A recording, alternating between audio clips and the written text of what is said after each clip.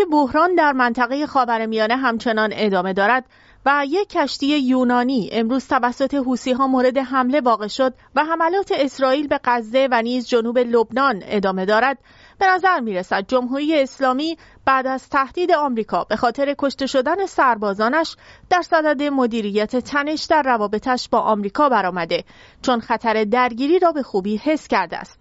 در همین رابطه حسین امیرعبداللهیان وزیر امور خارجه که به لبنان سفر کرده بود، روز شنبه در یک مصاحبه خبری مدعی شد که پیام‌هایی در رابطه با بحران منطقه از آمریکا دریافت کرده است.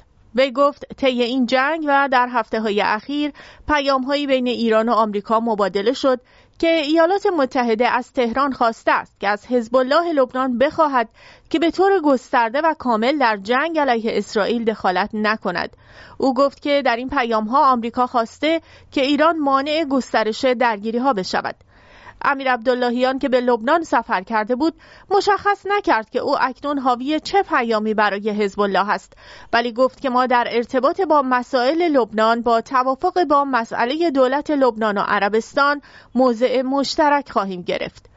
امیرعبداللهیان روز شنبه به اسرائیل نسبت به برداشتن هر گونه گامی برای جنگ گسترده‌تر علیه لبنان هشدار داد. وی گفت امنیت لبنان به امنیت ایران گره خورده است. وی گفت در صورت حمله به لبنان این آخرین روز برای نخست وزیر اسرائیل بنیامین نتانیاهو خواهد بود.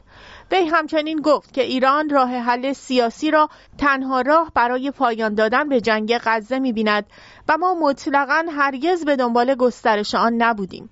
وی گفت که تهران در حال مذاکره با عربستان سعودی درباره راه حل سیاسی برای خصومت‌ها در غزه است. این اظهارات در لبنان خبرساز شد. روزنامه‌های لبنان نوشتند پیوند دادن امنیت ایران و لبنان امر خطرناکی است و لبنان را عملاً به گروگان حزب الله درآورده و برای حزب الله منافع ایران اهمیت دارد و نه لبنان. همچنین برخی روزنامه‌ها در مورد هشدار عبداللهیان به نتانیاهو گفتند ایران اگر می‌خواهد بجنگد از خاک خودش بجنگد و اگر ایران می‌تواند سرنوشت نتانیاهو را یک روزه تعیین کند و به آن پایان دهد چرا اجازه داده که اسرائیل به غزه و رفح حمله کند. اما درباره ادعاهای پیام‌های مبادله شده میان ایران و آمریکا از سوی وزیر خارجه جمهوری اسلامی، دوباره مانند قبل آمریکا این ادعاها را رد کرد و معاون سخنگوی کاخ سفید گفت پیام ما به ایران چه علنی و چه خصوصی پیامی منحصر به فرد بوده است که حمایت خود را از گروه‌های تروریستی و نیابتی شبه نظامی و شرکای خود متوقف کنید و حمایت ایران از نیروهای شبه نظامی با واکنش روبرو خواهد شد. در این میان بعد از حمله به اردن نیز آمریکا پیام داده پاسخ ما به کشته شدن سربازانمان واضح ترین پیام را ارسال می کند و ایران این پیام را دریافت کرده است. موضع ما این بوده که وقتی مورد حمله قرار می گیریم به شدت پاسخ دهیم، آن هم در زمان و مکان دلخواه خودمان پاسخ خواهیم داد. بحث پیام های ایران و آمریکا همیشه در جریان است و وزیر امور خارجه جمهوری اسلامی ظاهراً می‌خواهد وانمود کند که پیام‌های اختصاصی و خاصی آمریکا داده و در حقیقت با بیان این موضوع نشان دهنده نرمش آمریکا یا کوتاه آمدن آمریکا در رابطه با ایران تلقی بشود، در حالی که پیام‌های آمریکا نه حاوی نرمش که هشدارهای تندی بوده است که در مورد حمایت جمهوری اسلامی از این نیروها و تبعات ناشی از آنها بوده است و پیام‌هایی که گفته شده مبتنی بر سیاست کلی آنهاست. اما در مورد اسرائیل و غزه نیز آمریکا گفته که ما همواره علنی و خصوصی به جمهوری اسلامی گفته ایم که هر نوع گسترش جنگ به ضرر همه است و مخالف گسترش جنگند و از جمهوری اسلامی خواستند که اجازه ندهد جنگ گسترش پیدا کند. مشخص نیست که سفر عبداللهیان در چه زمینه‌ای بوده، ولی به نظر می‌رسد که جمهوری اسلامی بیشتر راهی جز کنترل تنش ندارد.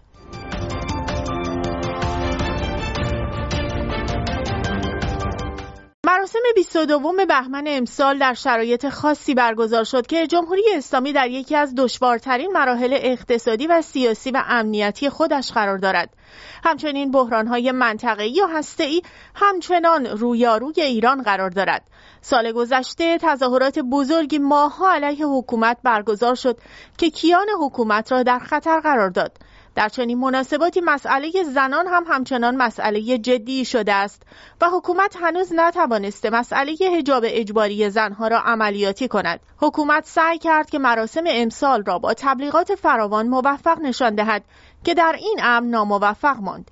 همچنین در شنبه شب قرار بود که صدای الله اکبر از پشت بام‌ها تکرار شود که موفق نبود، بلکه در برخی از شهرهای بزرگ از جمله تهران به طور خودجوش شعار مرگ بر جمهوری اسلامی شنیده می‌شد.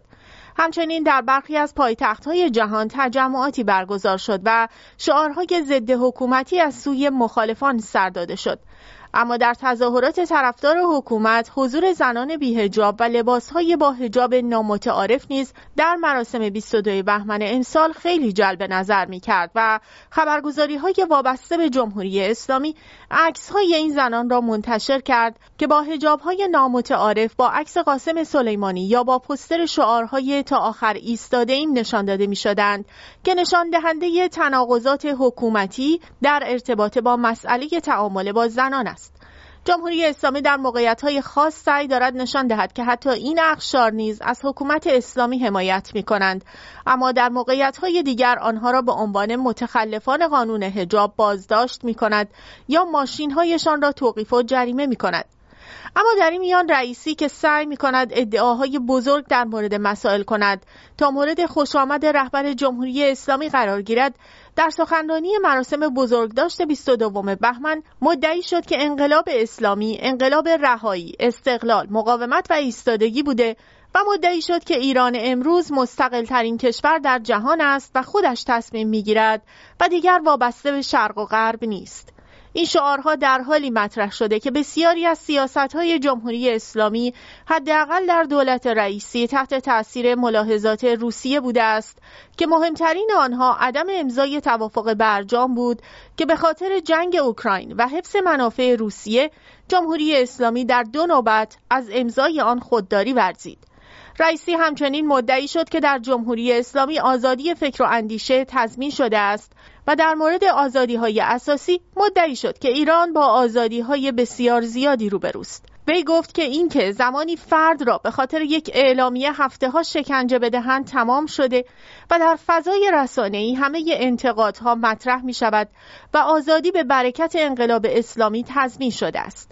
رئیسی که این سخنان را به زبان رانده است خودش متهم است که دادستان اعدام بیش از چندین هزار نفر از کسانی است که در سال 67 بدون محاکمه‌های لازم و با اینکه حکم داشتند اعدام شده بودند. رئیسی همچنین در موقعیتی به قدرت رسیده است که شورای نگهبان با رد صلاحیت اکثر کاندیداهایی که در درون حکومت بودند از جمله لاریجانی توانسته در انتخابات مهندسی شده به این موقعیت دست پیدا کند. علاوه بر این، برخلاف ادعای وی بسیاری از افراد و روزنامه‌نگاران که از حکومت انتقاد کردند همچنان در زندان به سر میبرند و بسیاری از روزنامه‌نگارانی که در مسائل مربوط به سال گذشته انتقاد کردند همچنان در زندان هستند و بیش از 20,000 نفر سال گذشته در انتقاد و اعتراضات خیابانی دستگیر شدند. علاوه بر این بسیاری از کسانی که منتقد بودند از جمله اساتید و دانشجویان منتقد از دانشگاه اخراج شدند. او همچنین مدعی شد مجددا قطار پیشرفت سرعت پیدا خواهد کرد. این در حالی است که بسیاری معتقدند برخلاف صحبت رئیسی ایران با وضعیت وخیم و بحران‌های فزاینده‌ای روبروست که حتی می‌تواند کلیت کشور را با مخاطره روبرو سازد. رئیسی یاد گرفته با شعارهایی که مبنای واقعی ندارد هواداران خود را همچنان سرگرم شعارهای خود قرار دهد.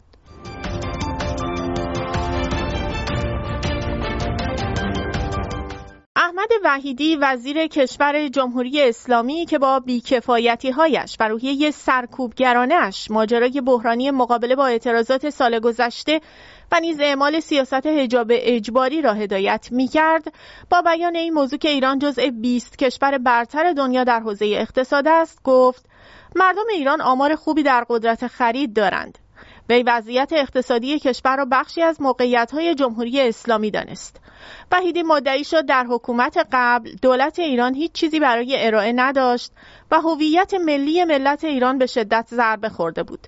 وی همچنین گفت در طول تمام این سالها دشمن لحظه ای از تلاش‌های خود برای آزار و اذیت مردم و ملت ایران فروگذار نکرده است و از ترور شخصیت‌ها تا جنگ تحمیلی از هیچ اقدامی صرف نظر نکرده است. وی تمام این اقدامات را توطئه‌های دشمنان دانست و گفت اینها توطئه‌هایی بودند که گریبانگیر ایران شدند، اما با حضور به موقع مردم و تدابیر رهبر هیچ یک در مسیر اهداف دشمن پیش نرفت. مقام‌های جمهوری اسلامی اصرار دارند به مردم ثابت کنند که شرایط آنها در جمهوری اسلامی از دوران شاه بهتر است. این اصرار در حالی است که خود مردم به روشنی تفاوت‌ها و به ویژه تفاوت در کیفیت زندگی در دوران جمهوری اسلامی نسبت به دوران پهلوی را می‌بینند و به خوبی متوجه افت کیفیت زندگی به ویژه در آزادی‌های مدنی، تعامل با جهان و حتی توانایی خرید خود هستند و توجهی به اصرار جمهوری اسلامی در این خصوص که شرایط بعد از انقلاب بهبود پیدا کرده ندارند.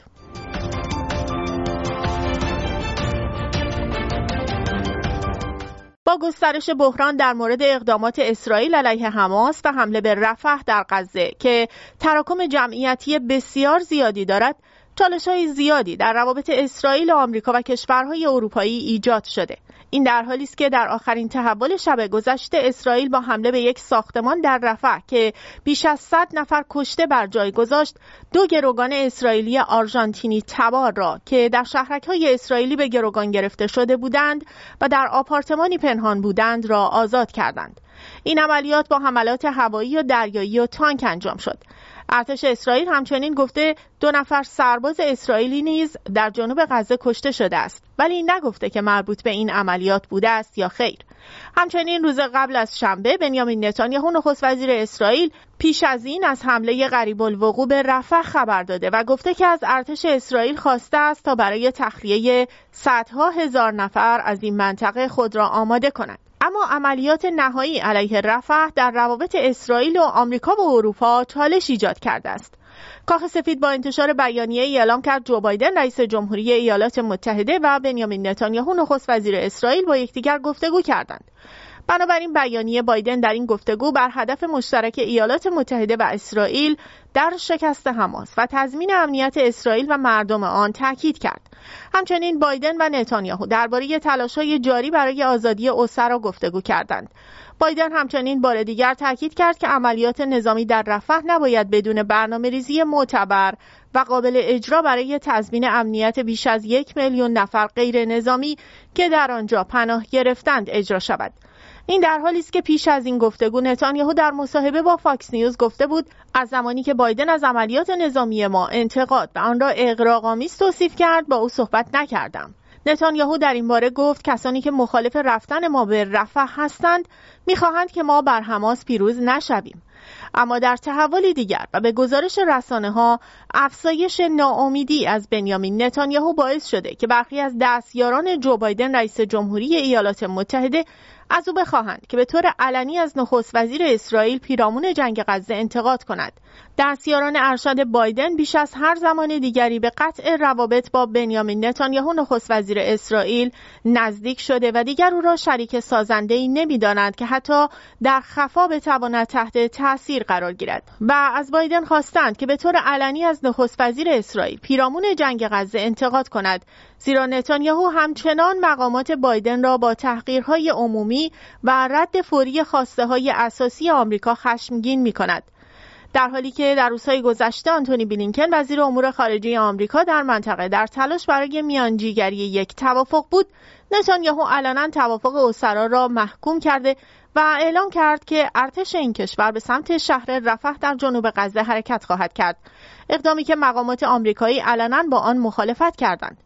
همچنین در تحول دیگر به نوشته نیویورک تایمز در یک جلسه خصوصی که این هفته با رهبران عرب و آمریکایی در میشیگان برگزار شد، یکی از مقامات ارشد سیاست خارجی دولت بایدن به اشتباهات در واکنش دولت آمریکا به جنگ غزه اذعان کرد. او گفت که هیچ اعتمادی به تمایل اسرائیل برای برداشتن گام‌های معنادار به سمت تشکیل کشور فلسطین ندارد. اخیراً بایدن هم اعلام کرد که اسرائیل در پاسخ به حمله حماس در 7 اکتبر از حد فراتر رفته است. اما در این میان به گزارش رویترز، آنالنا باربوک وزیر خارجه آلمان نسبت به احتمال فاجعه انسانی در رفح ابراز نگرانی کرد و به اسرائیل نسبت به حمله به جنوب غزه هشدار داد، زیرا این حمله تنها منجر به کشته شدن غیر نظامیان بیشتر خواهد شد. وی در پیامی نوشت 1.3 میلیون نفر در یک فضای بسیار کوچک به دنبال حفظ خود از جنگ هستند. حمله ارتش اسرائیل به رفح یک فاجعه انسانی را شکل خواهد داد. اسرائیل باید در برابر تهدیدات حماس از خود دفاع کند، اما در عین حال باید تا حد امکان از درد و رنج غیر نظامیان بکاهد. انتقادها و ابراز نگرانی مشابه نیز از سوی وزرای خارجه بریتانیا و فرانسه ابراز شده است. رفح مرز جنوبی غزه با مصر تنها منطقه‌ای است که هنوز هدف حملات زمینی اسرائیل قرار نگرفته و برای بیش از 2 میلیون جمعیت غزه پناهگاه محسوب می شود. این در حالی است که مصر تهدید کرده در صورت حمله اسرائیل قرارداد صلح با این کشور را در حال تعلیق در خواهد آورد.